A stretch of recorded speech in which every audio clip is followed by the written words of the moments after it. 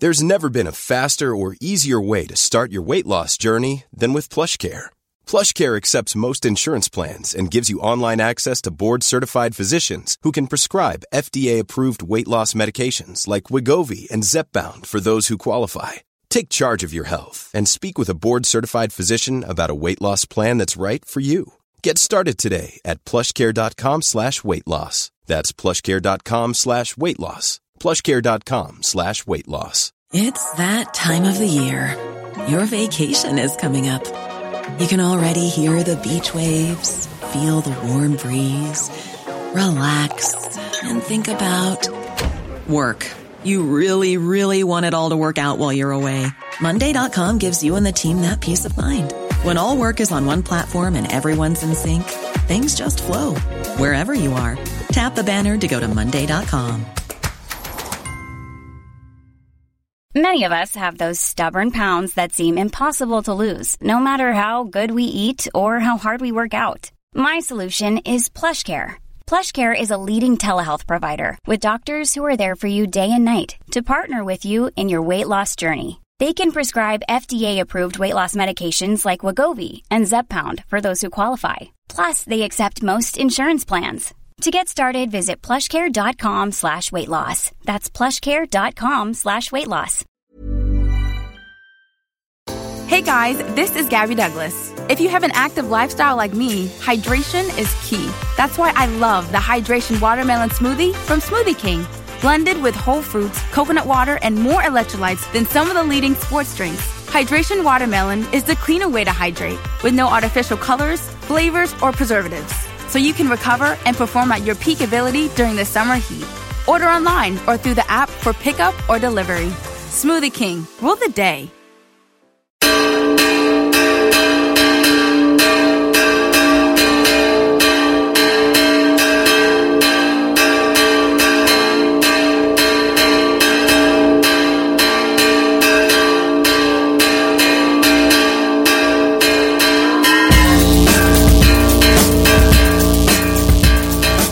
My name is Dave Hanratty, and there will be no encore. Welcome to episode 107 of the No Encore Music Podcast. Cullum O'Regan. What's up, brother? Craig Fitzpatrick. I'm back, hello. And, of course, our always here in the studio guests, Mick Pope and May of Le Galaxy fame. Hello.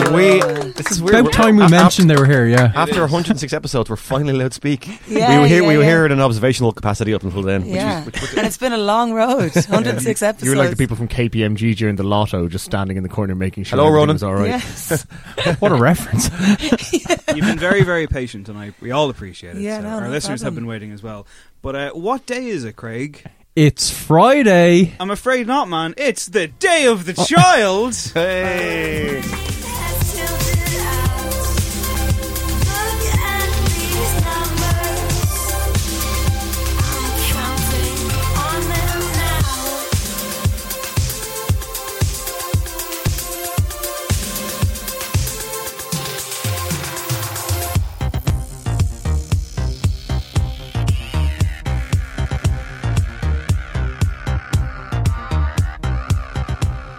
That was Day of the Child. And it was a great segue as well. Oh, the patter Yeah. between us. It's like we rehearsed it. I felt Craig. the excitement that something good was about to come, but I never saw it coming. I got very anxious when you asked me that question. It was like, Craig, you walked right into it. Like, Yeah, I you did. did, Craig.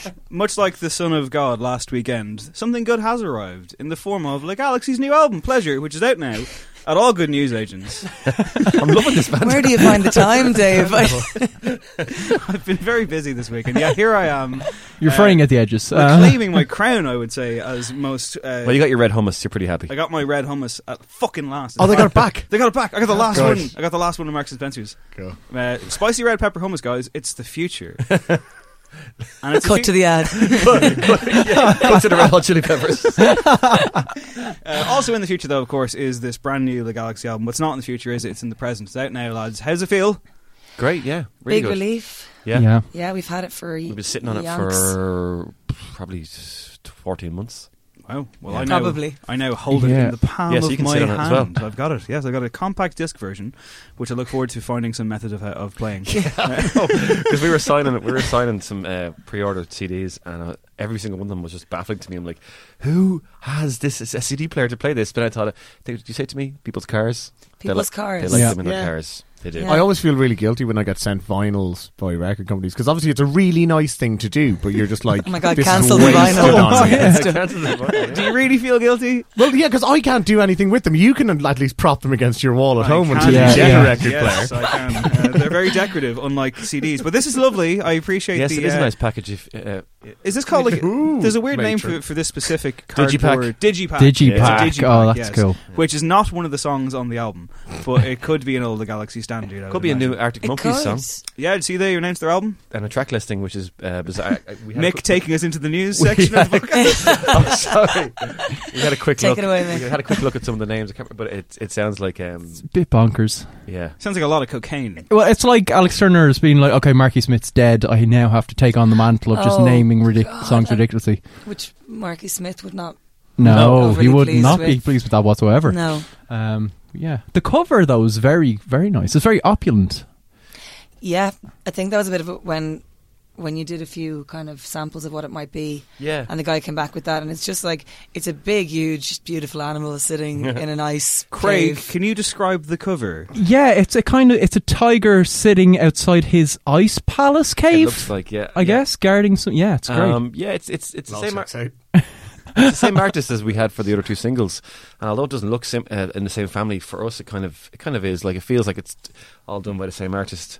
The guy called Nevin Doyle in the States, who, as with Le Club, the artwork for Le Club, I found on Instagram. Ooh. Wow. Yeah, All right. it's the best way because, like, I follow all these guys and they post amazing stuff, and just message them. Well, as someone who has a tiger tattooed on his flesh, Yeah. I, of course, appreciate this.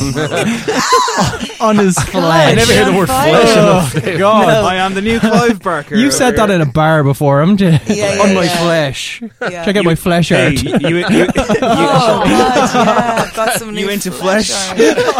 Oh. So, yes, the album, of course, is being distributed by Red River Entertainment, which sounds like something out of Twin Peaks. Who the fuck are they?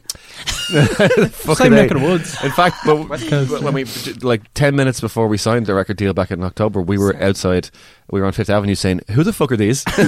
Yeah, so I had just joined the band, and they had this record deal kind of ready to go. And the guy's name, who by the way is amazing, Bob Frank. But when I said to the guy, like, "What's the name of the guy we're meeting?" They're like, "Bob Frank," and I was like, "Did you just make that up right now to tell me?"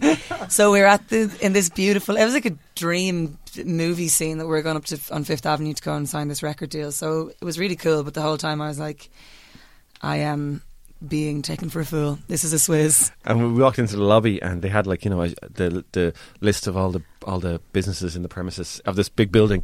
And Anthony from the band walked up to Bob Frank's name and just literally tried to rub it away with his thumb as if it had just been written there 5 minutes previous. But it turns out he was a real human who really, really loved the Galaxy and wanted to release our record in the US. Did he have crisps and bowls? No, he didn't. He had That's when you that's really the mark know. of a Yeah, proper signee. yeah. A Right. party mix with all the little pretzel-y things and stuff. Palm bears. Well, and that's a that, yeah. major. Yeah. That's Oh, is it? The Party Okay, Mix yeah, is a no, we major won't. label. We're referring to a specific act that were signed by a specific label who we won't name. Why not? No, we're not speaking about just one. Matt, like all of those photos, it's champagne and crisps. You almost named one of them there, by the way. Did I? It's by the way. You can bleep that out, Eve. Thanks. Essentially, we saw photographs of their big signing, and it was like, ooh, paprika crisps. Pushing out the That's when you know Paprika you made it. crisps. So you guys were in the States recently, and did Yes. anything go down over there? How No, was it? nothing. No, nothing at all. No, Nothing at all. No, not at all. very well behaved. You just sit in and wait and see if something happens. You can't. It's a Yeah. waste of your time to go try You and sleep on the pursue flights, you leads get and there, and you stuff. just sit in a cube until someone comes to get you. We had an amazing time. We played 2 shows there. We got to play for kind of people we were already working with, like the label and stuff, and then meet some other people that they wanted to kind of hook up with us. So Our publishers are over there and stuff, so they were all there. They rarely get to see us live because we're over here and we're elsewhere, but we never really get to play in America much. So they love, for them it's like a real treat to come see us and come see what all their work is going towards, really, you know. And God, they love Irish people. Yeah. I was saying that earlier on that we were there for St. Patrick's Day, which is a Swizz as well. But this guy in a full 3-piece green suit with his hair dyed green was like, "So where are you from anyway?" And I was like, "Ireland." And he was like, "No way, where's that?" What? They're into the pageantry and the colour and all that. But it's real. That's it. They don't know what it is. Yeah. And they just know it's a day that it might take off and get completely fucked up. I had my second pint of Guinness ever a few weeks ago on St. Patrick's Day. And you had in Austin. your third on Tuesday night. And my Subsequent. racked up a few, yeah. I had my first pint of Guinness last summer. Did you? What summer it was. And he got a photo taken, and Dave has officially now used that photo as an official bio shot online. I have. More often than he has drank Guinness. You have? I have never had a pint of Shouts to Guinness. Niler 9. Yes, I have. So yeah, obviously there's been like an interesting personnel change with this new album. So, Mary, what would you say that new member Michael brings to the band? Hey. He tries his best anyway. Like that's the. God loves a trier. Yeah, Yeah. This guy. It's a very steep learning curve for me. I think Yeah. we found that out. Like, you know, almost impossibly steep. I've been carrying him for ages, so now I just do it on stage as well. So, But I only saw two sets of one set of footprints. So what is that? So you can't have been carrying the them. others were Jesus. Is that where we're? Yeah. Sorry, Yeah. I mixed up that metaphor. But you know, what Isn't religion just one big mixed metaphor? it really Yes. Hot take. Hot Hot take. Roasting. Dave Joe Rogan hand radio. Yeah. Well, having seen when you mixed up Christmas and Easter earlier. Did I do that? Christ arriving. Oh yeah, I and did. that- Yeah. Well, I mean, like it's like as Justin Bieber says in a news story that we'll get to in a little bit. It's not about a bunny man. It's about The bunny man. The bunny man. Funny man. Echo and nonetheless. How's all with the whole new thing? I don't know. I ran out of fucking. He's a steam. professional journalist. You gave it too much at the very start. I Yeah. did. I really. Look, there's a lesson to be learned in this that a lot of people could. You've done a lot of media lately. Would you say that I'm the most together? The most media. You're definitely the most You media. are definitely, I'd say, part of Cut the me and I media. bleed media. there's a That's whole for lot of certain. media. Dave Media. It's deadly. We've been sitting on the album for ages, and we obviously would love for it to have been out probably a year ago. But the time we've kind of had in between to gig and stuff with the new lineup has been pretty crucial, because I kind of only really now feel like part of it, you know. Whereas a few months ago, I was just Yeah, took a bit more time than we thought, and we're running out of time as well. Obviously. well, you're Yeah, fast approaching. yeah. In general, yeah. And Mary's now taking over the mantle of the youngest person in the band, which must be interesting for you. and by a By a considerable long stretch. stretch, yeah. So just But she looks a lot older than she actually is, so it kind of balances itself that's out. why we look great together. 'Cause, Yeah.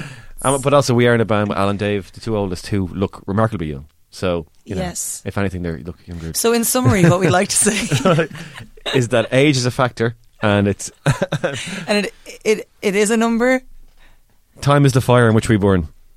That's a Wow. Oh, stunning! That's me sufficiently thrown. Yeah. Is that from the discarded lyrics? no, part it's there, from or- Star Trek Generations, actually. Oh, of course, Of course, it is. feels so silly. But returning to like the expanded roster, was there a moment, because it seems like maybe Carmen was a catalyst, but was there a moment yourself, Maker, with the rest of the band where you thought actually should be a long-term deal when you were performing live, or you just felt the energy between the five of yous was something I that spoke you... about this to Mary earlier, actually. Yeah. It was playing on stage in Kilmainham. We were supporting Fateless, and there was just some. I think we had a couple of guests that day. I think we had Jess Kavanagh up. She was there as well, wasn't she? And you. And there was just something that had been niggling in the back of our minds that, you know, when Mary was on stage, the dynamic wasn't challenged, and it wasn't, you know, she wasn't coming out as I am the centre of attention. She was coming out as part of the unit. And Yeah. the dynamic was changed, but it was changed it was improved. So it was kind of after that. It was pretty soon after that. We started recording Pleasure literally the next day, at like 11 a.m. the next morning. Which is anybody who saw us the night before DJing in the Sugar Club will attest it's almost an impossible feat.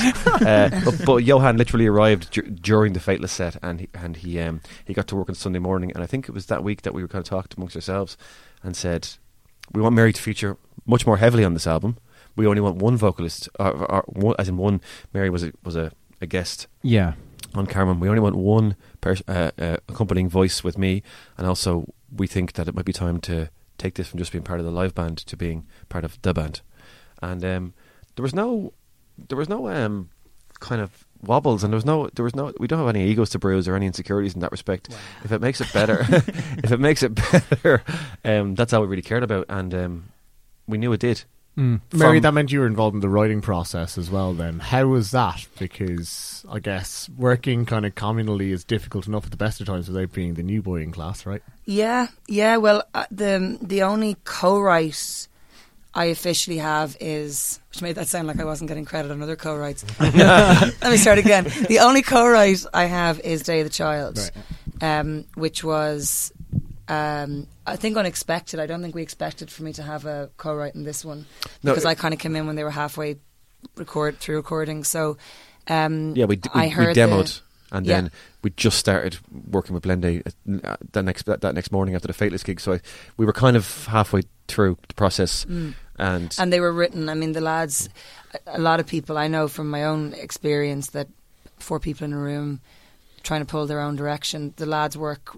I mean, I'd love to give you some hot gossip on some drama in the room, but they work incredibly well, incredibly efficiently together.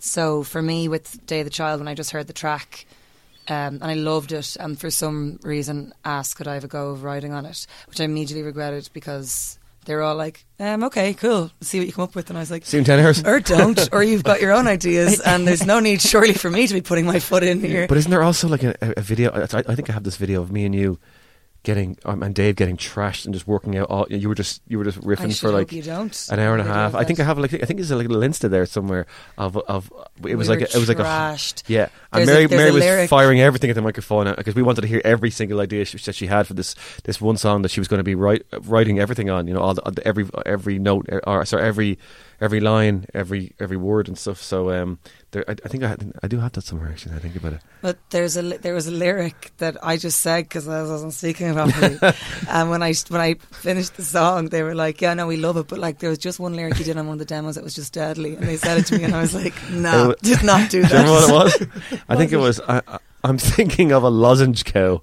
I don't understand what it meant. They're like, she's so wacky, and I'm like, no, I did not. I'm thinking. I know she was like, I'm thinking of lozenge cow. See, this is how it's going to be, Dave. When you look back someday with how goes the new shit thing, you're going to be like, those are the glory days. I like to think that most of my days are glory days. I mean, the truth is obviously not that at all. But you know, like you can delude yourself every now and then. You have to. It can be done. You've got Yeah. It must be done. You've got to. It will be done. But yes, I've run out of questions.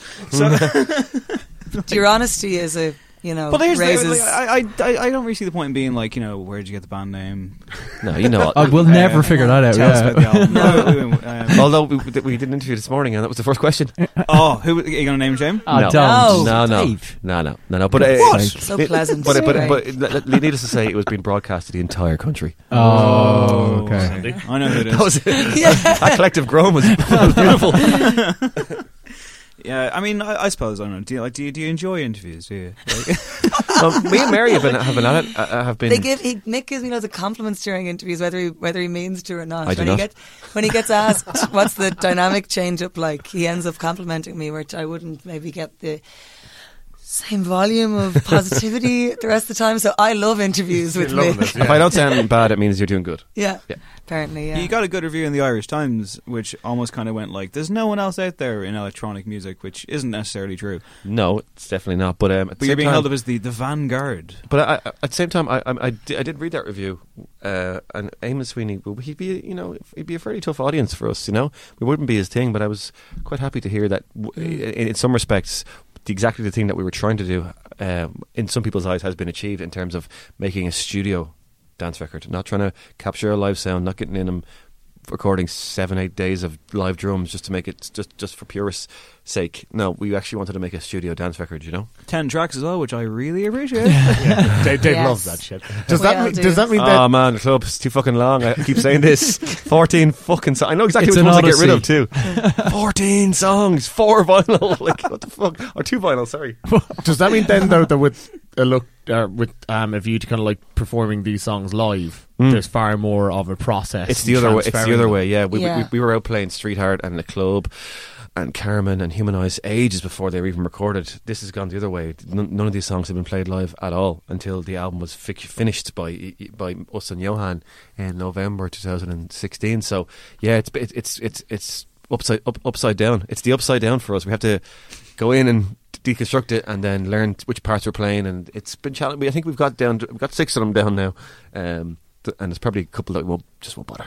Well, I guess obviously the Galaxy aren't British, but if you were British, would you feel really upset that you didn't make the Radio X Top 100 Best British Songs of All Time? I'm really okay. Can we crystallise this into the top 10 and let's just get into it? Yes. Who has the top 10 handy? Because my phone's charging in the corner. Well, I have the top 10 right here. Oh, great. But first, I want to take you guys back in time, way back in time. Hello, my name is Dave Hanratty, and there will be no encore. Welcome to the second episode of the No Encore podcast. I'm joined, as ever... Because this poll brought out this week, it's absolutely incredible. Yeah, Radio X seems to be the hot news station in the UK, and it's like...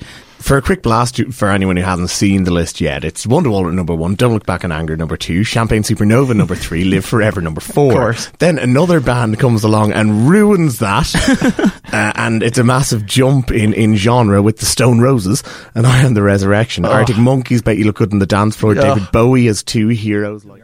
Yeah, so that was 2016, our second ever show when Oasis took the top 4 in the poll. This time, they've only got 2 songs in the top 5, which is an underperformance by anyone's standards. Live Forever is at number 1. Last year's number 1, Bohemian Rhapsody is at number 2. Don't Look Back in Anger, number 3. I Am the Resurrection by the Stone Roses at 4. The Verve's Bittersweet Symphony. Then Wonderwall and Slide Away, more Oasis. The Smiths, There's a Light That Never Goes Out. Oasis, Champagne Supernova at number 9. And Arctic Monkeys, I Bet You Look on the Dance Floor at number 10. Yes, Oasis are in the top 116 times, I believe. Fuck me. Yeah. Stereophonics are in there 5 times. Okay, who's like Stereophonics? Who's compiling this? Is there a very specific audience for this? It's Are you Radio familiar X with Radio X? Really? Okay, Yeah. Is it like the same bottom feeding grunts that come up to me when I'm DJing and kind of going like, you know, I think man, yes. have you got any Kasabian or Oasis or really the Cardinal? He's so weird.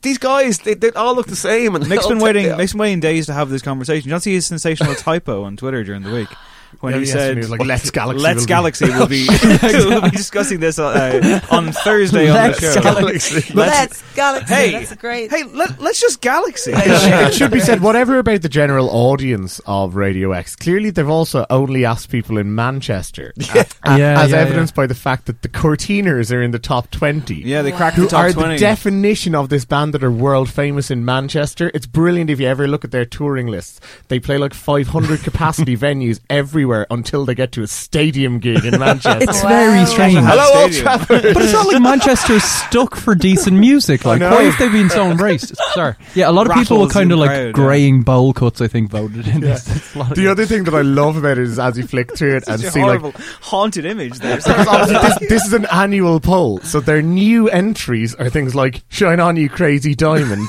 Immigrant Song and Somebody to Love. Wow. How many songs would you guys say are in the top 100 by women? Oh well, if it's lad rock, I'd say, and these are all lad rockers. 100 songs. And do you mean a front woman or do you mean a female member of the You know band? what? At all. I mean, like 100 songs, like 5. of all time. Is there a Portishead or maybe Bittersweet Symphony in there or anything? No. Well, Bittersweet Symphony is not. Yeah, Is that You mean okay? Unfinished Sympathy? Oh no, sorry, Yeah, Unfinished Sympathy. massive Sorry, song, beg your yeah. pardon. So out of 100 songs spanning all, you know, like everything, there are 0 songs by women. Well, It's lad rock, there are like, two who Sabian. feature. I think there's Gillian, New Order, and the woman from Pulp. Candida, whose name- yeah. There you are. how do you not have like cloud That's- busting in there? You know, I Yeah. mean, like Radio And- X, mate. As well, I think Cloud busting is avant-garde arty party bullshit. I think in terms of It's representation, about a book. I think it's worse. It's worse. What? Yeah. It's What are you worse. talking about, mate? What's a fucking book, mate? It's worse when it Fucking comes to avids. black artists. There's just Gary from the Liberty. Oh, God, yeah. It's absolutely Oh, no, hang on. extraordinary. Didn't Ocean Colour Scene have a black drummer as well? Thank God. That's 2. Yeah, it's. I think so. Oh, man. Well, I'd like to say that I'd put the 1-2 punch of Elastic Heart and Chandelier in my top 10. British. Oh, British. Jesus, Yeah. you made this Mate, mistake as well. that's the didn't you? British. Yeah, you're like, She's Australian, that you're like, kinda get counts. Blondie in there. And I was like, Blondie British? Yeah. Like, That was how bad this list had gone that I was just like, all right, this sort of person. Is there any woman at all they'd listen to? Hang And on, I there's apparently also, had to go outside of Britain to find one. the bass player for Elbow? Yeah, play? yeah, Yeah, there you go. He Three okay. people. I'm surprised one day like this wasn't higher up. It was like the kind of. I guess they were lower like, you know, you one. got That Bowie seems and like a Grounds for top divorce 10. in there. No, I don't think so. Really? I think They're it was from just close to one Lily Manchester. Allen, not Fucking quite hell. quintessentially for all British people. Not Radio X, mate. No, And it's like- too true, mate. That's what Brexit was about for all British people. Lily yeah, Allen. yeah. You have I think they would have gone for Amy Winehouse. Maybe. You got a couple of Yeah. you got Yeah, in the or even higher-ups. like the Zootons cover of Valor. Yes, yeah, we'll take it. But you have like you got Bowie in there, so it's like, you know, who knows what he was, and then you got Freddie Mercury in there, like you got a gay man, so they're like, that's it, that's your diversity box stuff. Yeah. Is Chelsea Dagger in there? Probably. Sure, Do you know has what? to be. Number Has to be. number 100 is "I Predict a Riot" by Kaiser Chiefs. There's 2 songs by Catfish and the Bottlemen in there. That's an odd one. This is a horror show. Hang on, can you just read it all 100 again? We'll Yeah. really I'm enjoy afraid it. not. But we Go- just stick on the 100 songs now. We'll stick the link beneath the podcast on Yeah. the page when you get it tomorrow. You by are the way, link so. beneath my podcast. Yeah, I don't know. RadioX.net or whatever the fuck it is. I don't know. It's like, Yeah. it's Just the is. worst. So, what's coming up, guys? Just didn't bother with the segue there then, huh? So tell me something. We are. We've nothing else to say? Like, We've got like we got the album launch, and then we're going to be all over the country doing radio, and Yeah. then we come back and we got lots of stuff. Lots of festivals. Festival and- season. Then we've like we usually have our calendar to hand, but we have our phones off. So Look, we'll put a link to our personal band calendar below Need the all of your podcast. data, yeah. Yeah. We can just all join your WhatsApp group, Yes. and then Yeah. And then and if I'll that- add you to the Google Calendar. we're hoping to. That's the idea, is to head over to America later this month or in early May to go over and do some shows over there for the record as well. So that's kind of That's kind of. What we were in New York and Texas since we signed that deal, so we need to go to the West Coast. I want to go to there. Yes, I really want to go there. I want to go there also. you miss LA, do you? I do, yeah. You know how you know my feelings on LA are very well known to you. You're a Dave. very big fan. I'm surprised there's not actually a related tattoo, or is there? Well, I am due one bit of what did you call it? flesh art. As I have Laserdisc Nights 2 tattoo on my chest, and I have my La Club tattoo on my wrist, so I need to get the tiger somewhere. But then I'd be kind of, I'd be emulating you. a bit, Can I? Dave. Oh, well, yeah. well, you said like it's a bad thing. You could get matching tattoos. If we're going for a pint and we're both sitting there with our tiger tattoos, our tiger flesh art. Friend of the show, Dave Higgins, and I went to the cinema on a mandate there at the weekend. And before we went to the cinema, we bought scented candles together. So I'm very Wow. comfortable in who I am. I'm very comfortable. You don't have to with call who it I a am. I'm very comfortable mandate. in who you are. 2 men went to the cinema. I Did you don't. both leave the house with the okay, we're going to buy scented candles? No, or was this something he- you just stumbled he into went it? into Dunn's and I followed him. sample fragrances, It all happened like so colour fast. swatches I when you sampled get some paint. fragrances and Peer then I was pressure. like, cool. But then, like, as we were en route to the cinema, he was like, "We'll probably put these in the car rather than go into the cinema." Like, like fucking, hey, light them up if you got them.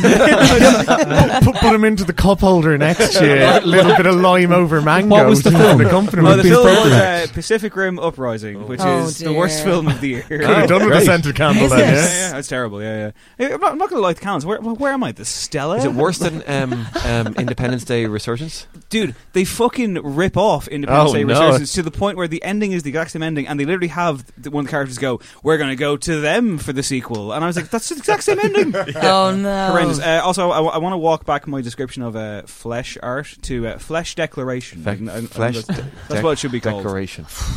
There was once a wrestling promo by CM Punk who said the camera was like focusing on all his tattoos and he was like describing what they were, and he said, "These aren't decorations, they're declarations." Yes. Like, whoa, This is a no. man who has a large Pepsi logo since he gave up alcohol. It's so, a declaration, my Wow.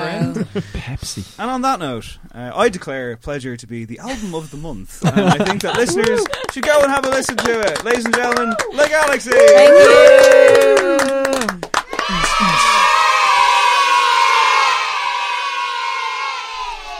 That was Le Galaxy and Day of the Child. The album is Pleasure. It's out now. Go and have a listen to that and celebrate the meaning of Easter, because there was Easter. That happened this week, didn't it, guys? It did, yes, Dave. Do you want a full review here? Oh, yeah. Well, we went to the pub. Yeah, we did. With brother Josh. Yeah. It was a good Brother day. Josh. Good day. Absolute sesh, like, yeah. I went to Poland. Had a great time. Yeah. You were in the salt mines on Sunday. Yeah, well, no, on the Love the Saturday. salt mines. Oh, They're was it? big into Easter in Poland, though. Like, everything closes on, like, the Saturday at Right. about 2 o'clock. It's That's very... That's yeah. not great for a holidaymaker, is it? The churches were jammed, so... it's very, Good service? Yeah, pretty good. Yeah. No, I didn't go in. I'm not welcome. Well, Justin Bieber gave his fans a glimpse into his outlook on it, where he said that it's not just about a bunny, it's a reminder that my Jesus died on the cross for my sins and then rose from the dead, defeating death. This is all in block capitals, Defeating by the death. way. I love it. Yeah, and like, you know, he goes on in that vein, but then, like... Hold on, can we read that? I love the next sentence. I believe this happened, and it changes everything! Exclamation mark. So, who's he trying to kid? I'm set free from bondage and shame. I am a child of the Most High God, and He loves me exactly where I am, how I am, for who I am. Now, Still a what's nice more, message. an hour or two later he posted, remember when I said Easter isn't about bunnies? Well, I lied, and posted 4 separate selfies of him wearing, like, rabbit sunglasses with attached ears and whiskers. Yeah, he's a playful So, one. kind of undermining his own point there, it seems, to me. He's overdue a fucking song, isn't he? I mean, like, it feels like quite a while since he's put out anything of any value. Yeah. That album was about 3 years ago now. By the way, just as Yeah. a little jumping off point on this, I was just like, you know, I didn't really know that Justin was a religious person. And, what? I looked into his Hillsong Church. Are you familiar with this? Yeah, very much so. Pastor Carl. Yeah, and like Selena Gomez, Kevin Durant, Bono, Kendall Jenner, they're all... Selena Gomez followers is of this. supposedly bringing out a Christian album next. Oh, yeah, I've heard that, But yeah. do you know about like Killspring? It's very much their whole like gimmick or whatever, their whole selling point is that they're just regular cool dudes. Like the pastors are Right. like his pastor is just like ridiculous. He wears like Supreme skateboarding clothing Oh, and like and he's big ripped to glasses shreds, and he's isn't he? ripped to Yeah. Hey, shreds. listen, and, the yeah. church released... He's just cool, man. The church like releases music. They won their first Grammy this year. Oh my god. Was it best box art or something? No, it was was best contemporary Christian music performance and or song. All right. That's a fair category, I suppose, if you're So, congratulations to Hillsong Worship. Yeah, Hillsong Worship does sound like it's going to be like going to go a bit Jim Jones, doesn't it? It Oh, sounds like oh, something oh. there's going to be documentaries about in 30 years. they're all going to be down in Waco soon. Congratulations Yeah, to all involved. Sorry, I'm eating a sandwich. clearly. Snoop Dogg. Yeah, sticking with the same religious overtone, Snoop Dogg has released a gospel album. It's called Bible of Love. Bible of Love. Have either of you checked it out? No, not as yet. It is 2 hours and 14 minutes long. What? Yep. 32 tracks. It is clearly going to try to be as long as the Bible Hey. itself. I've sampled. I literally just jumped through it. Just No way. Basically, I did it like just to make sure that he hadn't just like top loaded it with a few gospel songs and then just broke into full Yeah, drop it like yeah. it's hot mode and further down. He hasn't. And yeah, he was interviewed by TV1 at the Gospel Music The Awards. 33rd Stellar Gospel Music Awards. I must confess, the first 32 completely passed me by. That was a stellar gospel, wasn't it? Well, there's so much to make an awards show. Yeah. And yeah, he, like you said, he's always had gospel Kind of music defending influences. himself, yeah. Against like, basically criticisms that he is- maybe he it wasn't his definitely lane. is defending himself, yeah.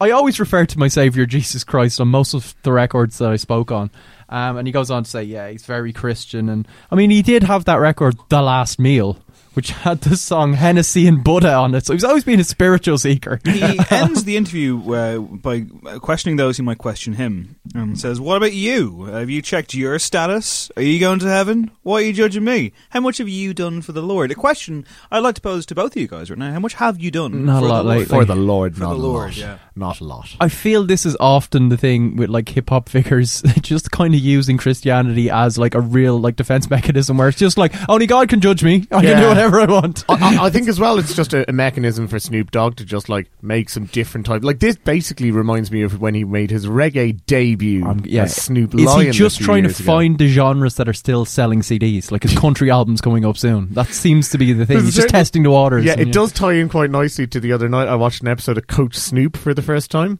It's not very good, although it's worth watching for the fact that his assistant coach is an absolute liability. Like, he's clearly going to pull a last chance of you by the end of the series. But at one moment, it's got Snoop Dogg coming out to coach in this, like, flowing hoodie. And some dude in the crowd is just like, Snoop Dogg out here looking like Sister Mary Clarence. Oh my God. And yeah, sure enough, it turns out that he and the cast of Sister Act would have something to talk about, it seems. Well, something I don't have to talk about this week because I didn't actually do it in the end. The much teased Dave Does Macklemore too. Oh yeah, Dave didn't do Macklemore. Dave did not do Macklemore. I didn't go to the Macklemore gig because I was feeling deathly ill on one of the days in question, and then I worked a late shift on the other day. But I felt he couldn't possibly live up to the gig that way I went to 2 years ago. So yeah. I'm guessing it was the same kind of Beats hit where, like, I saw on Twitter the Rubber Bandits were giving out about Irish Celebration. Not like them yeah, to give out being like, about oh, it's things. plastic patawakkery, blah blah blah.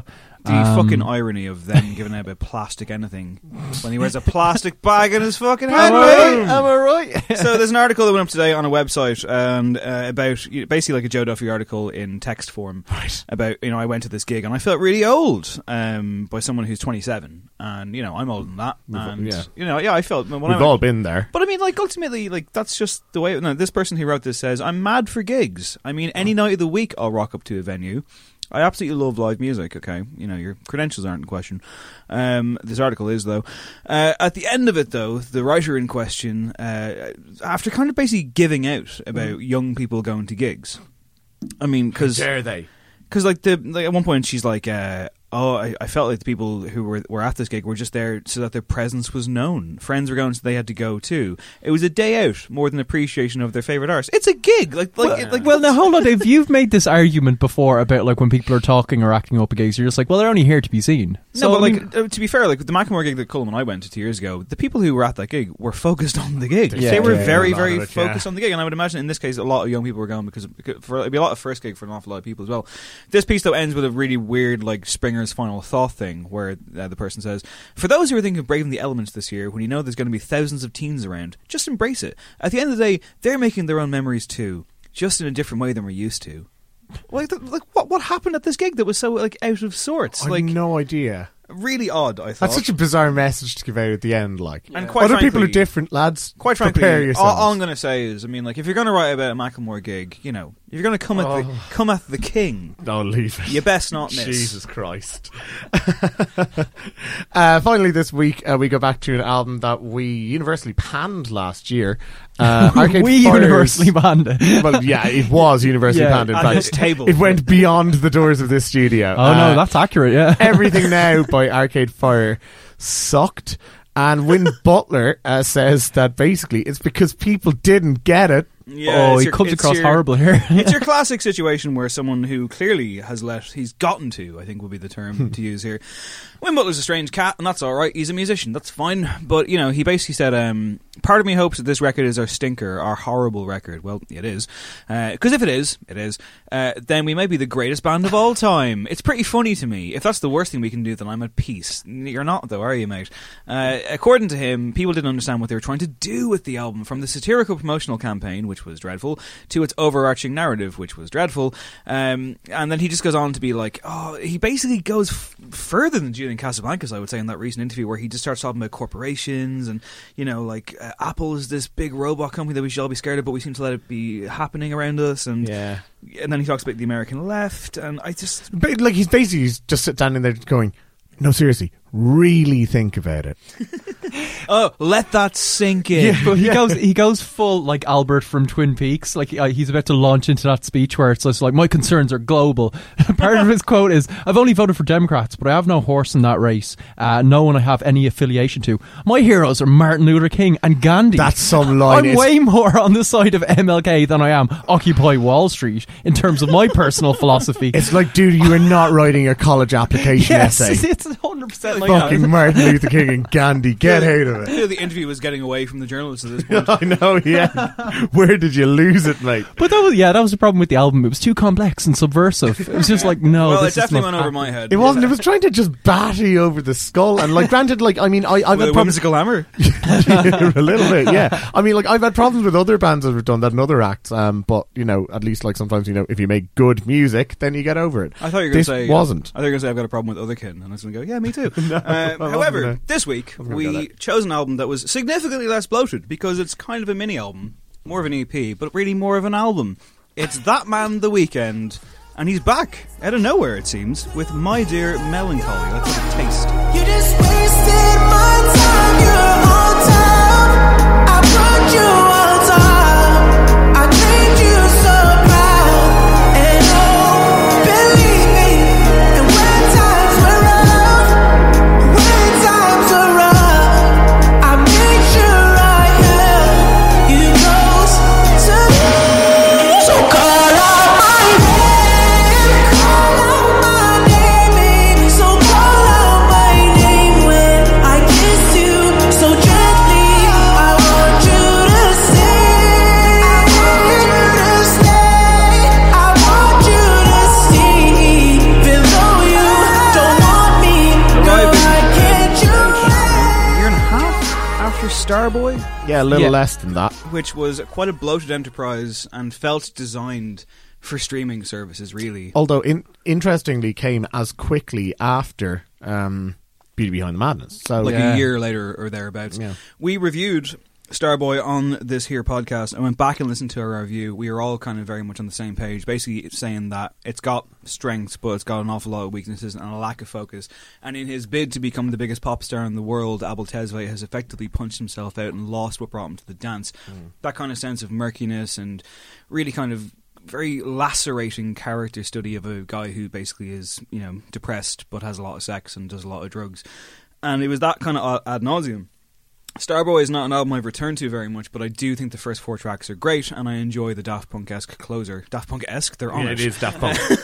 Bookended by Daft Punk. So, yeah, it was a case of where's he going to go from here? And where he's gone is he's kind of gone back to the drawing board. He's gone back to that kind of trilogy sound, which emerged in 2012. Very kind of inward, very angry, I would say, in a lot of places as well. Very emotional. A lot of people are kind of projecting on the whole Selena Gomez relationship, which broke up at some point onto this one.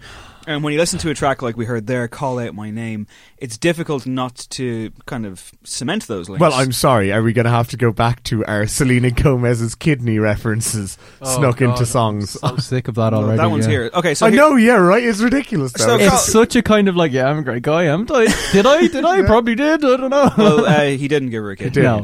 Thought about it. Yeah, he thought about it. Her best mate did. He could have done it. But he was her best mate for some time, and then she broke his heart. 6 months. So Whatever, I don't know. in the life of rock stars, Craig. Yes, you know, yeah. 6 months is more than a minute. Well, it's So- also kind of an album or a mini album or an EP even about your one. Which Hadid is it? Bella Hadid? It's the good one, isn't it? That's Team Kanye as opposed to Taylor Squad. Bella Hadid, yes. Yeah, Gigi well, it's Hadid. the one we like. Yeah. Gigi Hadid Gigi is Zayn. Is Is Taylor out with Swift's Zayn mate? Malik Yeah, and yeah, is a Taylor Swift fan. yeah. So, Call Out My Name, We've which discussed this before as well. I can't tell the Hadid part. My sister explained it to me before. I just can't remember. I don't think it's that important. So, Call Out My Name, sonically and lyrically, feels like the sequel to Earned It, which appeared Yep. on both the 50 Is Shades it of a Grey poor soundtrack. Is it a poor man's earned it? No, it's not. It's an No. exceptional sequel to Earned It. Okay. It's, I would say he earned it.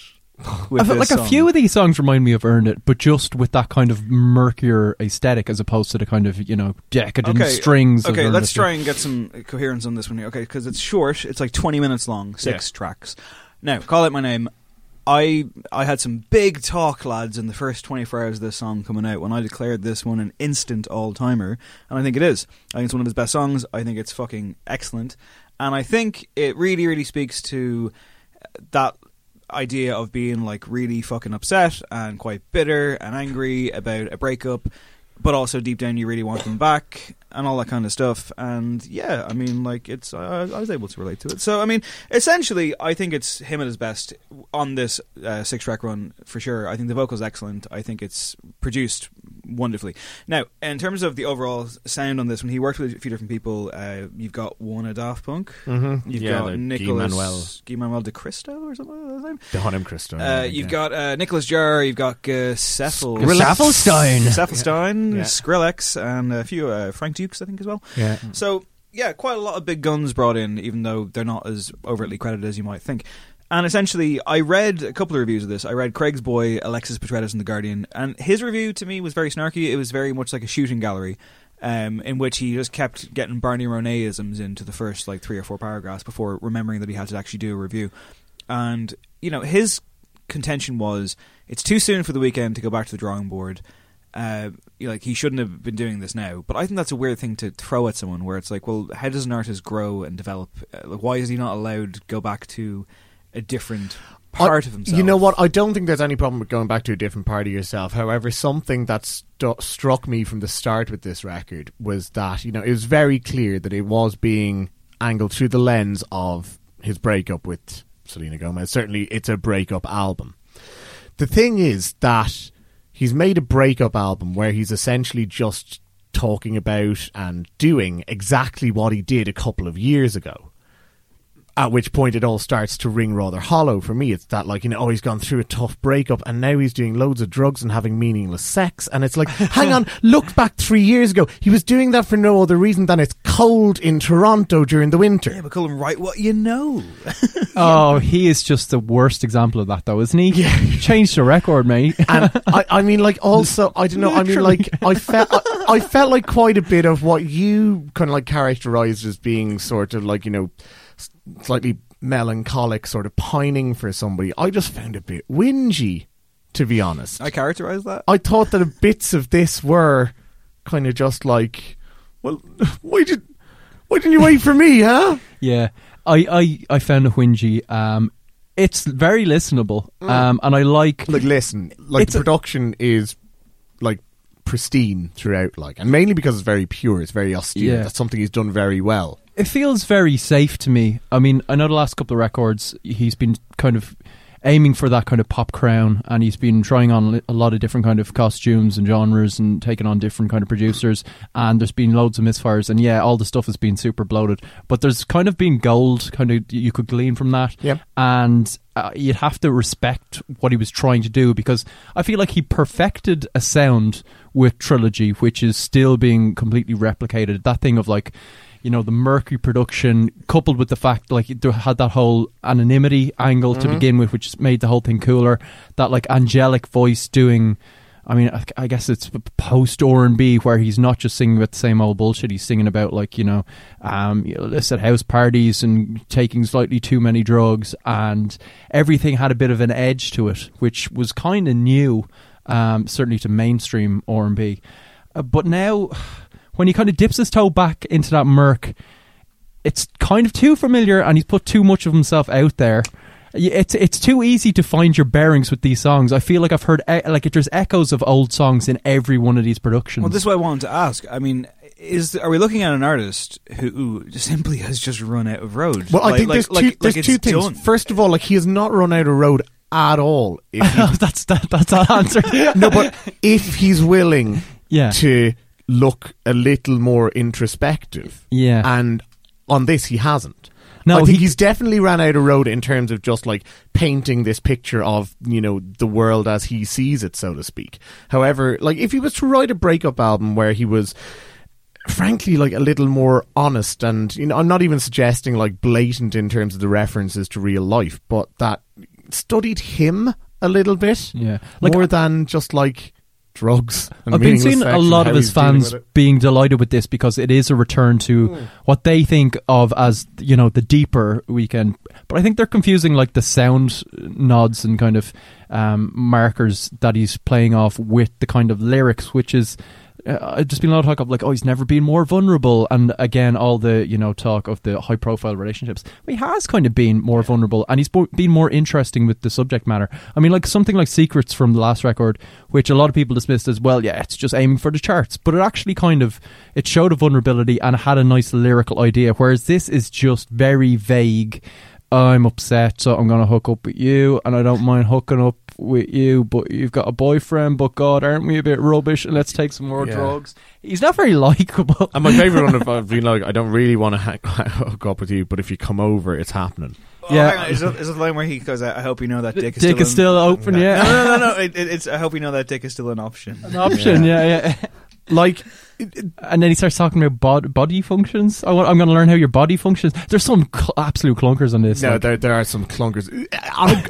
He sounds great, but it's rubbish. The boy can sing, and actually there are moments where you're just oh shit, I kind of forgot just how good he is here. On at a bigger level here, the fact that he has done 2 pop albums and has been absolutely unashamed in the fact that he wanted to be the new Michael Jackson, he wanted to be this global pop star. Does that introduce a level of cynicism to almost anything he does now? Yeah, I kind of approach this like, oh, this seems like a calculated move, and it's he's constantly wanting to keep his name out there and release material, which is great for the fans. This kind of feels stopgappy. It feels superfluous. It feels like it's the safest option for him, and he's got one eye on, oh, the old fan base will love this because I'm kind of, this is the real Abel. And also with the kind of references, it'll keep the, column inches full. It felt calculated to me, despite having a few nice songs on Well, it. the method of release, I mean, like, we left the podcast last week and then we just saw online, oh, he's dropping a new album tonight. Yeah, but even then, didn't he tease it by releasing a screenshot of And a the text where he screenshot was just like, I don't care when we he was drop like, he's it. like, should we drop it on Friday? I'm indifferent. And well, that's complete bollocks. And the comma in the title, like, as well. Everyone is just like, what does the comma mean? Does that mean there's another 2 releases to come? It's like, what? Like, it's going to be a letter, like, you know what I mean? Body of course, text yeah. and then a sign off is the next I one. agree. I can't wait for Body the weekend. text. Hope you are well to drop next week. You up? I mean, I agree with a lot of this. I mean, like, is he likable? That's the question. Like, is he unlikable? Like, has he become a bit unlikable? Is he like a friend of yours where you're like, Jesus, I don't know if I want to hang out with him? And maybe it's the case, and I am a fan. However, I think something that kind of really stuck with me was on the day of release. It was actually Brother Josh who said in the group chat, he goes, there's a rumour that Yeezy's going to drop a new thing today because it's, on Good Friday. Good Friday. And my instant thought was, like, oh, that'd be so much more interesting than this weekend thing that I haven't even fully finished listening to.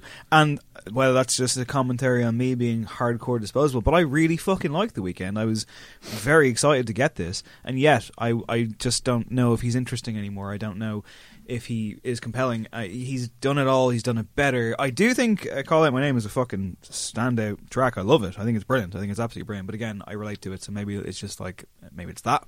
But I like it. I think he's great on it. The tracks on this that stood out more to me, something like Wasted Times, which I felt had something slightly more going on in terms of its beat. Musically, it's Skrillex, nice. The lyrics with some are weird- Yes, yeah. Skrillex. With some weird UK garage. Who'd I have don't thought that know. was coming? Yeah. I kind of like the Geschaffelstein stuff. Like the kind of... It's hurt you, isn't it? Yeah, the way it kind of... And I Was Never There, which is really good. Yeah. Yeah, there's some nice piano stuff where it It gets does all a bit feel- degraded and it goes to a proper murky place. It does which I feel works. like a fairly meandering thing, though. I don't know if it ever comes into focus fully, and it feels vaguely pointless by the end of it. It's very disposable. It's very like, oh yeah, that's over now, cool. I mean, like, Well, I like that it's yeah. there, but there's just something, it's like, I mean, safe might be the right word that Craig used earlier on. There's just something very kind of polished about it, even though it's trying to drag you down into the murk. It does feel like a big studio remake of a really good independent film from a different country or something. Yeah, that's a Sure. good shout. And yet he's still there at the forefront. I don't feel that we've learned anything new about him. I I don't agree. know what he has to teach, like, apart from... I mean, I don't agree with Alexis Perry. I think, that's fine to go back to the well and try and find yourself again. And if that's what he's doing, okay. He probably could have done it better. I'm glad it exists. I think the first track is a standout song, and I think it could very well be in my songs of the year list by the end of the year. But ultimately, I found it really easy to walk away from this and to walk past it and pretend it wasn't there. I think it's interesting to look at Beauty Behind Madness in particular, when he seemed to be able to completely abandon this sort of sound and this sort of aesthetic and chase something new. If he just does that again, yeah, you're going to look at this album and go, what on earth was it? What was the point of it? And, especially what sort of impact did it have going forward? Because, it was just a blip. Whereas if this maybe is a sign that he's going to take some of it forward as he continues on his pop career, then we could be in for something interesting. But this record itself is not it. Yeah, I just don't see any growth in him as a kind of writer, really, which is the biggest Or a kind of sticking person, point for me. that Yeah, matter. And yeah. that's part of the problem. So he's kind of, my interest in him as a character is slipping. So it might just be, do you know what, he can do the pop bangers, I'll be on board for all those, but I think the kind of trilogy sound is done and dusted. 6 out of 10. Yeah, 6 Same. for me, yeah. Alrighty, let's go to the songs of the week. Dave, you rarely get to play numbers game. Give me one. Oh, wow. Let's go for number 4, please. Number 4 is Scion featuring Ariel Pink and a Johnny Jewel remix of At Least the Sky is Blue.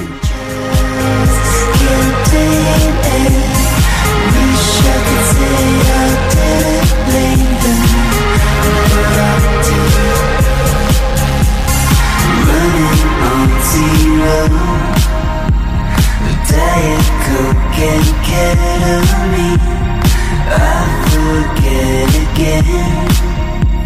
What can I do to make you love me? Deep in the valley, a time on the line. In every dream home there's a headache. Craig tells me it's pronounced shun. Fair enough. You should hear Craig off mic. He's a totally different person. Come on, guys, get us That together. is taken from his album O, which is coming out next month.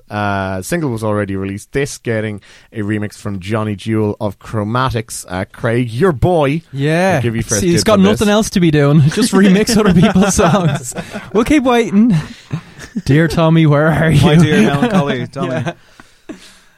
So yeah, I mean, as you say, the kind of track proper dropped about a month ago. And this is an interesting one because I don't really know of Shun, although he's been around for a long time. So it's hard for me to kind of say too much contextually about him. But from an Ariel Pink standpoint, it's interesting to see one of his tracks, and this is very much a collab with Shun, kind of dressed up a bit and given a bit of sheen and proper production, because we've often wondered, he writes these kind of slightly insane pop songs and you kind of think, wow, these could be big radio hits if they were just in the right hands. Yeah, he could polish these up to be a banger. It's kind of Johnny Jewel, it's a clapped out car that he's just turning into a bit of a muscle car. It's Johnny Jewel pimping their ride. Yeah, I think Johnny Jewel's pimping their ride. Somebody recently proffered, why isn't Ariel Pink bigger than he should be? Could he be the new Ed Sheeran? Tracks like this, maybe. I fucking love this. Yeah. This is great. This is a summer jam all night long. Yeah. This is a midnight summer jam, Justin Timberlake. This is what you should have been doing. This is fantastic. I mean, yeah, it's surface, it's lightweight, there's nothing behind the eyes, but boy, are those eyes pretty. That's the thing. I found myself kind of like stuck between two poles here, where at one end, the original of this track is far more kind of, I guess, quirky and interesting, because it seems as though Shun works in the same sort of like weird offbeat indie pop. I think he was doing it even before Ariel Pink. Exactly, yeah. And so the original of this is, quite odd, quite different, and giving it the sort of fairly dance floor focused remix that Johnny Jewel has here has sort of taken a lot of that edge off. Yeah. With that said, however, it's an extremely good song for what it is now. It's a very different beast, but it's still very enjoyable. Yeah, I think it's a belter. The two different mixes scratch very kind of different itches for me. I think the original doesn't actually quite scratch an itch, which is why I prefer it. I think it is that thing of like, it's slightly off kilter. I like the kind of odd structure of it. There's some kind of wonky guitar breaks in it. There's some of those kind of trademark Ariel Pink kind of humorous lines that get a bit submerged in the Johnny Jewel thing. Yeah. I'm not sure if it's the vocals or the kind of style or the kind of attitude towards songwriting, but I think maybe the Johnny Jewel thing doesn't quite mix well with that outlook or something like that. You're absolutely right. It totally transforms it. It creates a totally different vibe. That's it, exactly. Yeah. But when you think about it then, like, if you do want to create, a sort of a more sort of like four to the floor, dance floor vibe, the last thing you want is some quirky lyric that makes you giggle in the middle of the club. Yeah. So it's probably just as well that it's brushed over somewhat, isn't it? Yeah. As I say, I like both for different reasons. Johnny Jewel's done a great job of just going, well, here's the hooks, and let's front load it. It reminds me a bit of Mr. Dan's mix of La Ritornelle, which is just like, okay, well, kind of, there's a nice outro here where on the original, I think 4 minutes in, you hit the best hook. Here it's just like up top, front loaded, get those kind of trademark drums in. I think the original might be my song of the year, and this is a great remix. So yeah, really enjoyed it. Craig, you might want to go see a doctor about those itches, but before you do, can I get a number, please? Can I have number 2, please, Dave? You can. It's Mike Shinoda, a man with a lot on his mind, and here he is. And it's keeping me up at night, worried it's not alright, holding back things you don't know. And it's keeping me up at night, worried it's not alright, you're not gonna like where this goes. And they'll tell you I don't care anymore, and I hope you'll know that's So we're coming up on, we're not far from a year, I think, since the tragic passing of Chester Bennington of Linkin Park. I can't remember the exact month, but I know it's not too far away, which, goes to show you how time flies, right? Really fucking sad story. I remember writing a piece at the time about it, which I tried to express myself, because like Linkin Park will always have a special place in my heart to a degree. Like I don't think they're any great band, but they were an important band at my kind of developmental stage, I suppose, my NXT of music. Right. And obviously, Jesus Christ, Florida Championship Wrestling back then, but anyway. Very good. The chest bend thing it's just a really, really sad story. So his passing leaves Linkin Park in a strange state of limbo and disarray, even though they are continuing as of now. Mike Shinoda is now the sole frontman. He is releasing a solo album. It's coming out pretty soon. It's called Post Traumatic, so no prizes for title guessing says itself. what that's about.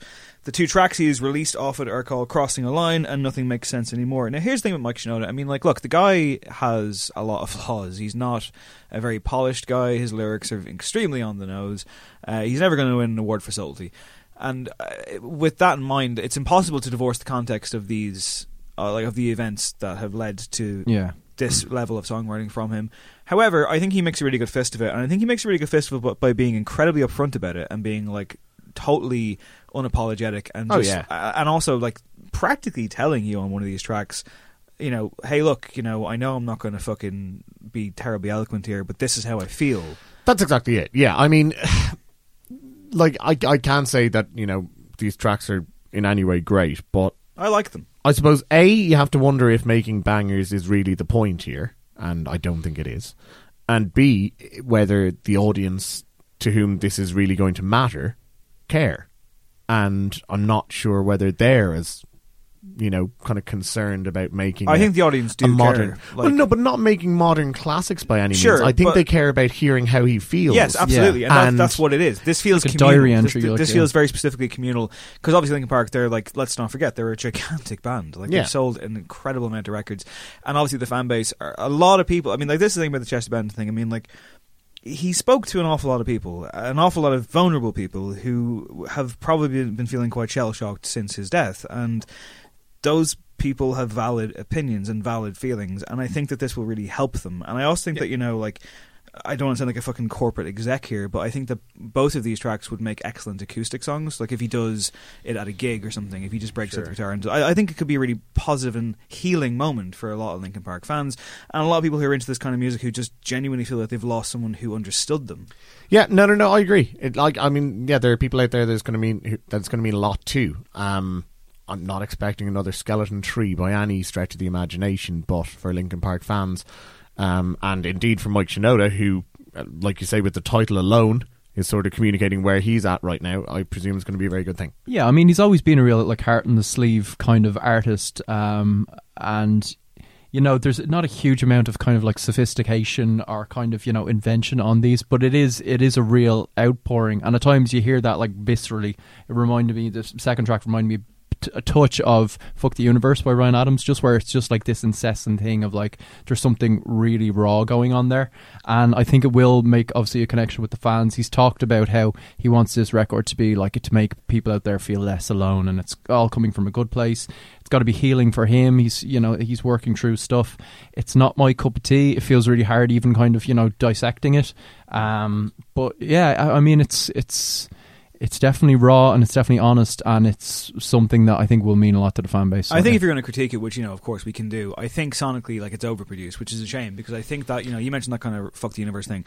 I think these songs would sound amazing if they didn't have so much studio. It's not unleashed enough, maybe. Yeah, there's just he's a producer, so he's obviously putting an awful lot into this, and like he can get it right. I mean, he did some work on the Raid soundtrack, I think like an alternative version of that, and he definitely knows his way around a fucking studio and how to compose like a perfectly good arrangement. But these are too polished. I mean, like it'd be the rare occasion where if he put out a bonus track or a bonus stripped down version of this, that's what I would rather hear. Right. But I think the sentiment is fucking nailed on, and fair play to him.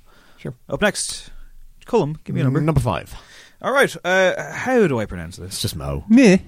Isn't it? It's something like she did this really it's annoying. Pretty much Mo, like this is what I was saying, like Sean. I'm now so paranoid about every act we do because increasingly, you should be, mate. Like raise your game.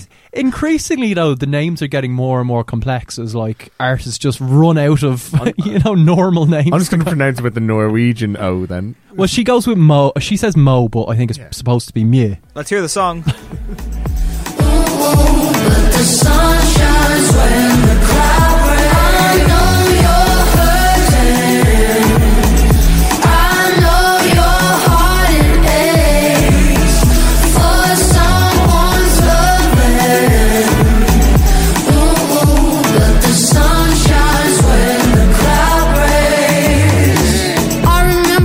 first time they caught us drinking. We were out there hanging on bicycles, blowing wheels. I had stole my dad's liquor, yeah, and we were turning it up. High as a kite, and we were so loud, so high above. Look, you can stuff your explainers in a sack, mister. This song is called Nostalgia. That age-old thing that gives us a release date for Jurassic World 3 before the second one comes out. But has she managed to sidestep that, or is it a little bit guilty of commercial trends? Oh God, Tropicalia, It's back. dancehall, Our old friend. fucking summer anthem. Do you remember when we were kids? I know it's tough, but you're gonna get through it. Just wound me up.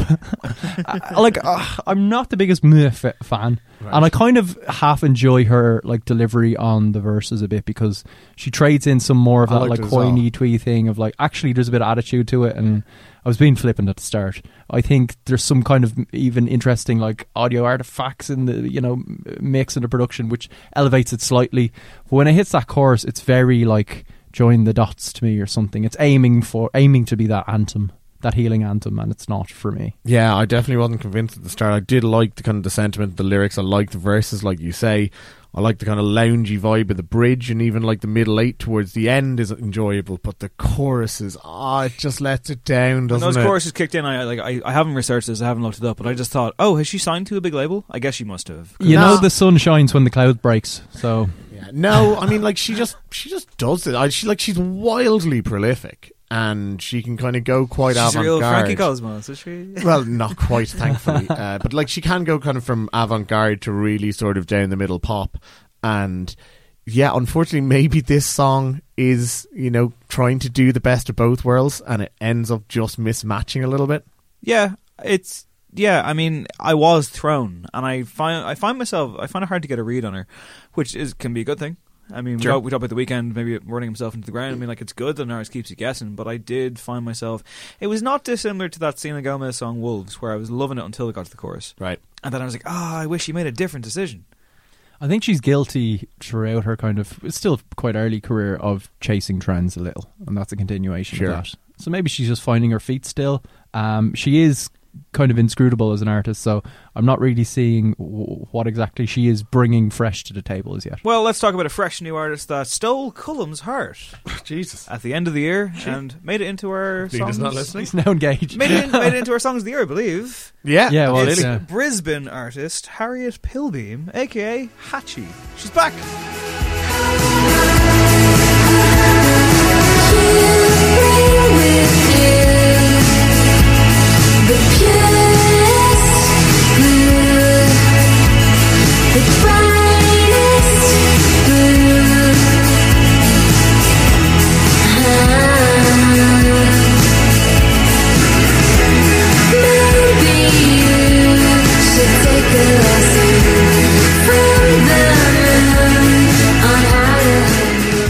That song's called Sugar and Spice.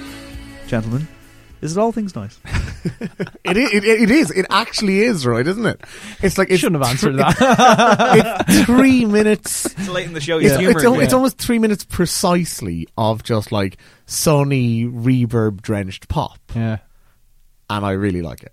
I mean, it's it shows she's no kind of one-trick pony. But it is very much, I mean, it's that early My Bloody Valentine thing, a lot of it as well, in terms of like those guitars. It's basically a song Don't Ask Why, which seems like a proto, again, I'm going to use this reference, Sixpence None the Richer. Jesus. I don't mean that in a bad way. I think this is a very good song. Positive references to Sixpence None the Richer, isn't it? Can either of you name another song by that band? No.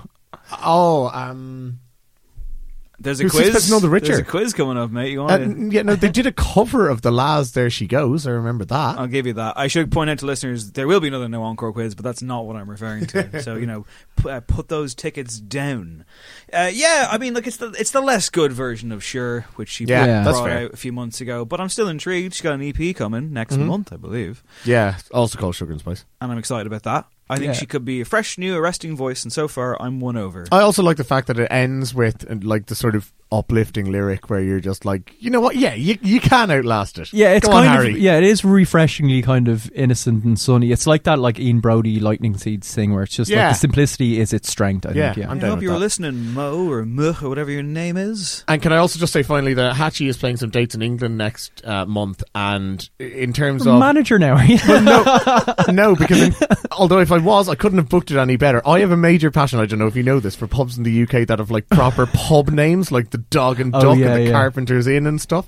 And there's a 3-date run where she's going to Birmingham and playing the Hare and Hound, to Glasgow and playing the Hog and Pint, and London. Say the tables are nailed down there, and London to play the Shacklewell Arms.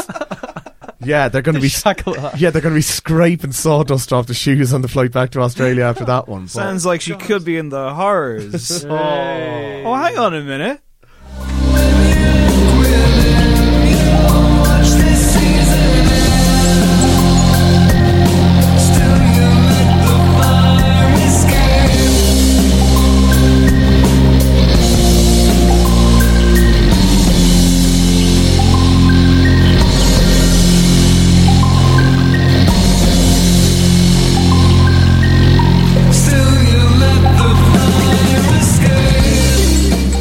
That's the horrors. Is that the extent of the link? Your link game today is minimalistic. I tell you, lads, like, you know, I don't know. It's WrestleMania season. I've raised my own game. So that's the horrors. 2 tracks that didn't make V, an album that we reviewed quite favourably last year. And of course, Something to Remember Me By was our Song of the Year. I flew too close to the fucking sun. I was doing really well, guys. Now it's all gone. So the Horrors have released these 2 tracks back to back, Fire Escape and Water Drop, basically saying that they're part of the sessions but didn't make the final album because they couldn't find a place for it. I think that's fair. I really like them though, and I must say, given that they bleed into one another and basically it's a continuation. It started out as the same song. This to me is, this to me is Kill Bill. It's 2 things that are actually one thing. Yeah, I don't really understand why they're separated. They shouldn't be separated, especially considering they didn't make the album proper. If you're going to shove it on as a bonus track, just shove it on the way. Maybe they needed to. It's called Fire Escape Water Drop. Yeah, they've talked about this being being very heavy and like Bonham-esque drums. I didn't think it was that heavy. No. And I preferred the second half. I liked the kind of Water Drop, almost Eno-esque instrumental. Well, it turns into like a new theme tune to the Krypton Factor or something. Yeah, that kind of did it for me. Like I like when they kind of come loose from their moorings and they they're great at doing those elevated synth pop like anthem things now.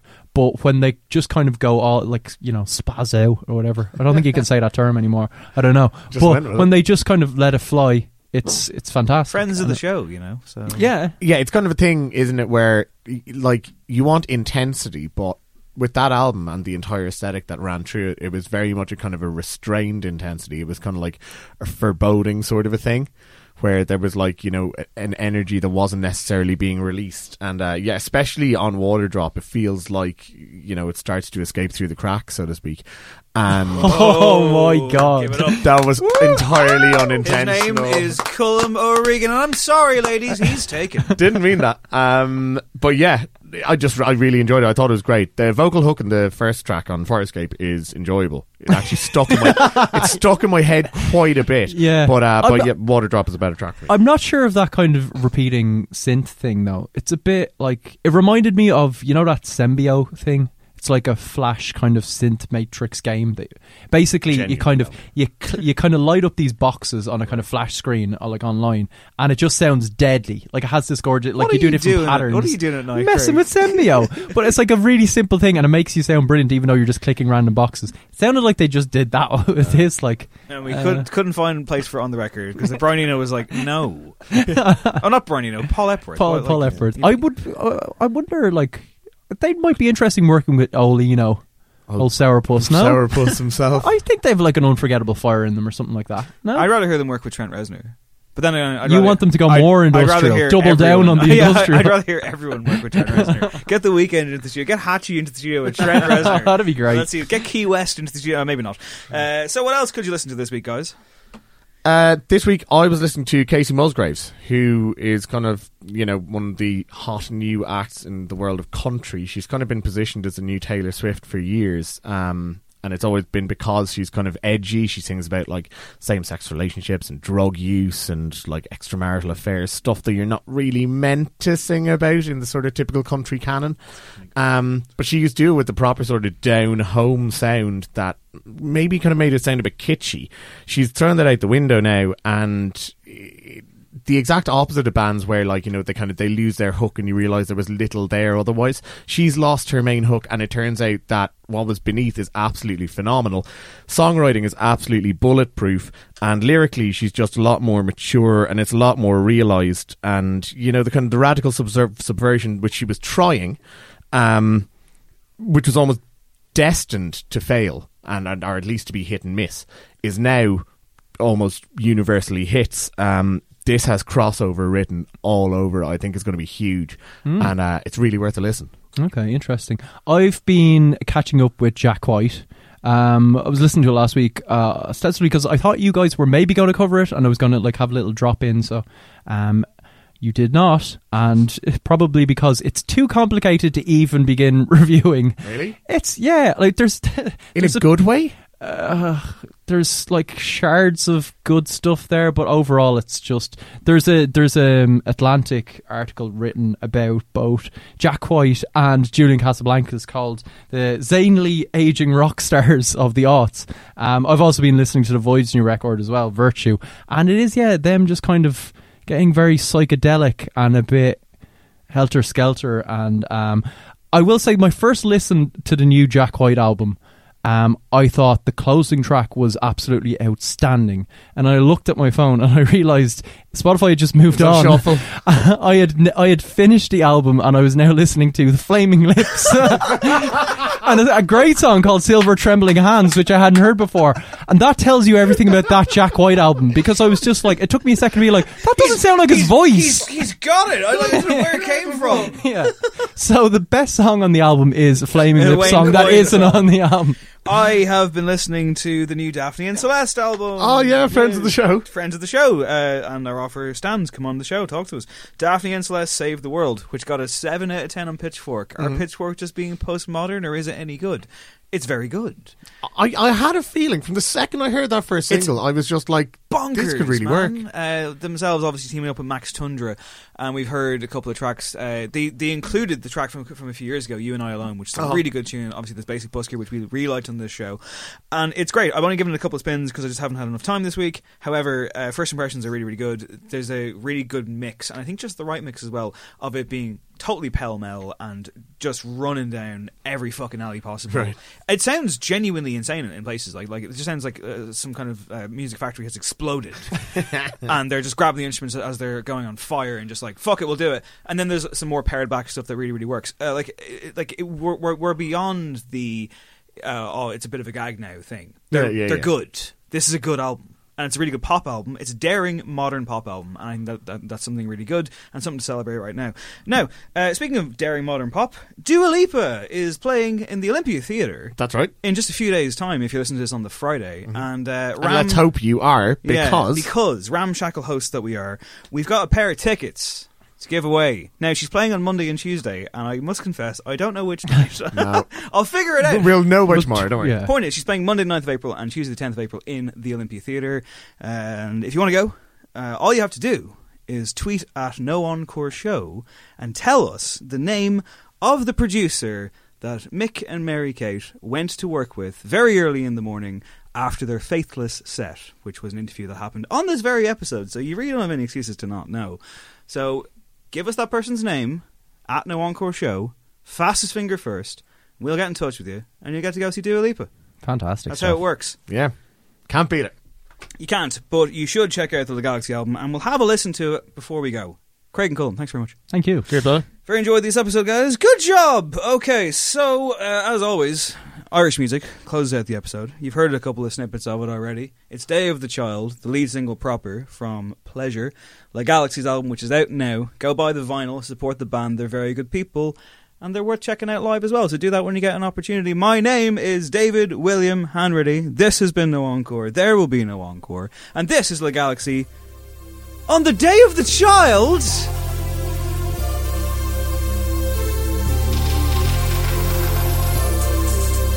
Your day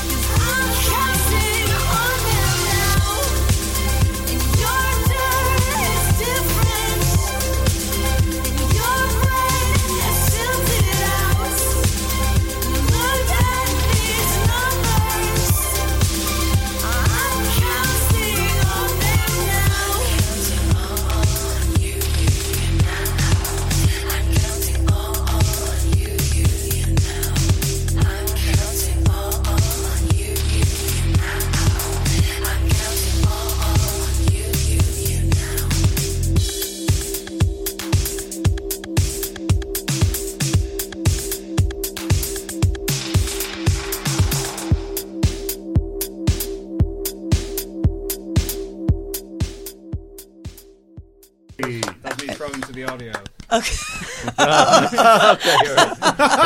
Insert Very audio. confusing. here. And now I'll come back in from that audio. Fantastic. This will be a fun episode for you to edit, I would imagine. Okay.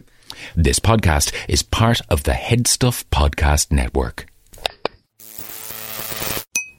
Enjoy. Thanks. Order breakfast at the McDonald's drive-thru. Tell yourself you'll wait to eat it at work, but it smells way too good. So you eat it right there in the McDonald's parking lot, Neil.